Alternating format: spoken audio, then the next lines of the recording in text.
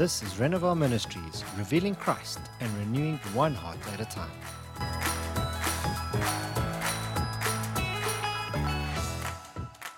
Hi there, and welcome to Building Blocks of Faith with Renovell Ministries. We are your hosts, Dean and Nadine De Lange. Over the past few weeks, we have been journeying on our Building Blocks of Faith series. If you have recently started following our podcast channel, then please feel free to spend some time on some of our previous episodes in this series. We looked at your first encounter with God and the blessing of salvation, how to be in a conversation with God, the joys of praise and worship, and the Word of God. Today, we will discuss how we can draw our strength from the Lord and be assured that He equips us for everyday living. One of the amazing ways God does this is by giving us special spiritual armor. The book of Ephesians, chapter 6, speaks about the armor of God. Let us read from verse 10 together. Finally, be strong in the Lord and in His great power. Wear the full armor of God. Wear God's armor so that you can fight against the devil's evil tricks. Our fight is not against people on earth. We are fighting against the rulers and authorities and powers of this world's darkness. We are fighting against the spiritual powers of evil in the heavenly world. That is why you need to get God's full armor. Then on the day of evil, you will be able to stand strong. And when you have finished the whole fight, you will still be standing. Amen. Being a Christian is centered around our relationship with God, and that should always be our first priority.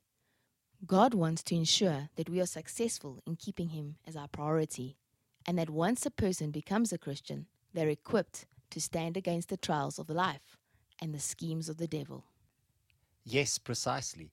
As God's sons and daughters, we need to acknowledge that we are in a spiritual battle against the enemy. Satan and all of the fallen angels oppose and battle against God's children.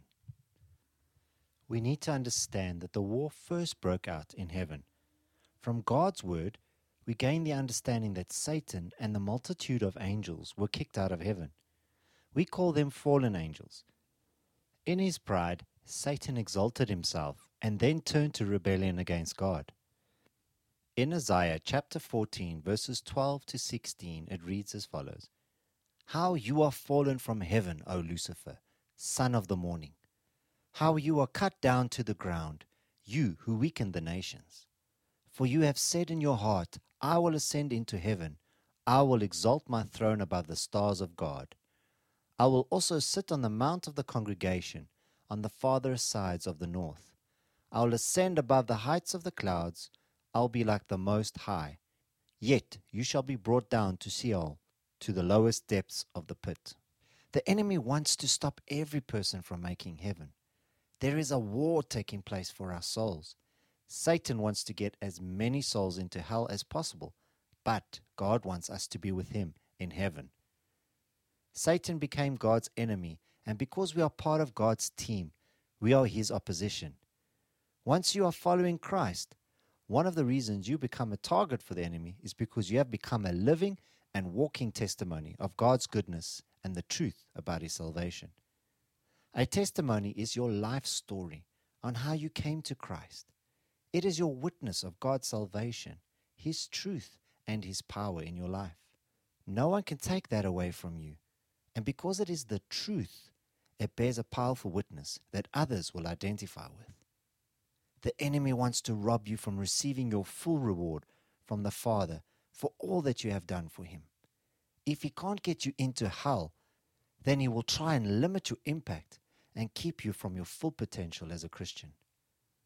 In the book of 2 John, chapter 1, verses 18 to 10, it states, Watch yourselves, so that you do not lose what we have accomplished together, but that you may receive a full and perfect reward when He grants rewards to faithful believers. Anyone who runs on ahead and does not remain in the doctrine of Christ, that is, one who is not content with what He taught, does not have God.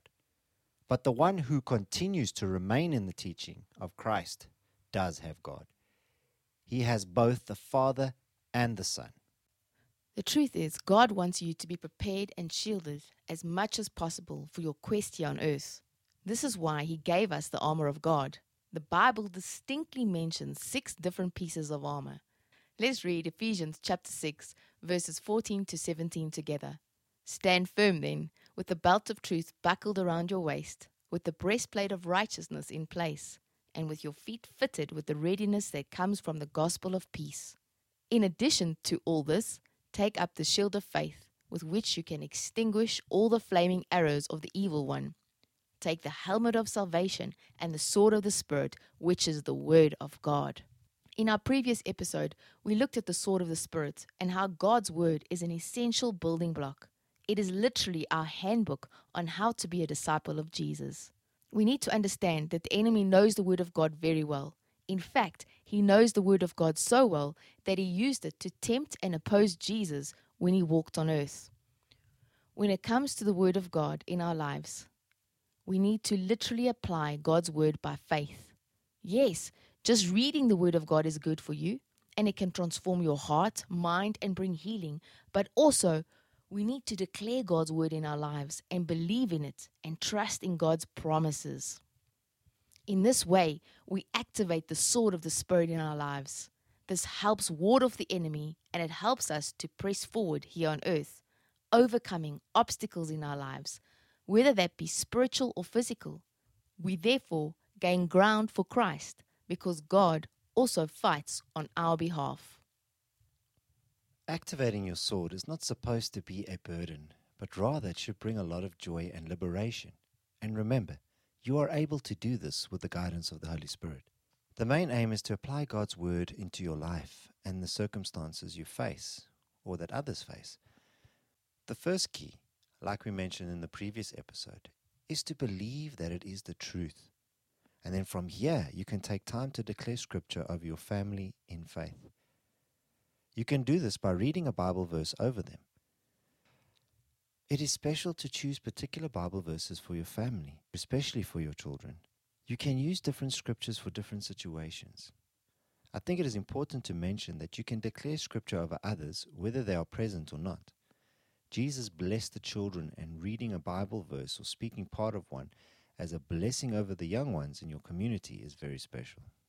Yes, exactly. For example, when your child goes to secondary school for the first time, or when someone in your family needs to go through surgery, you can pray for them, but you can also combine this by declaring or even reading parts of God's word over them. You can extend this to your workplace, your church, and the community at large.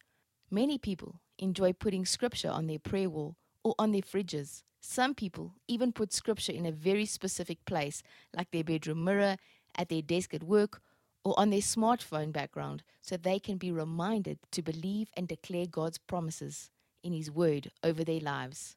Singing songs with God's word in it is also a wonderful way of activating your sword.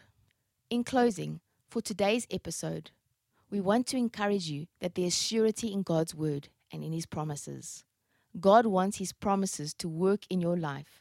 Every time you see a rainbow, it stands as a visible sign that God keeps His amazing promise to us, that He will never flood the whole earth again, like He did during the time of Noah.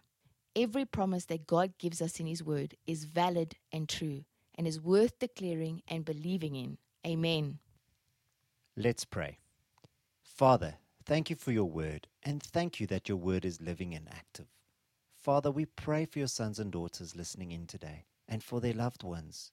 And Lord, we just ask that you will strengthen each person to be able to hold their swords, and that you will give them a firm grip. Father, for anyone whose sword has turned a little rusty, please come and minister to their hearts, and fill them with an avidness for your word once again. We thank you for your word, and we honor you this day for every wonderful promise you have given the world.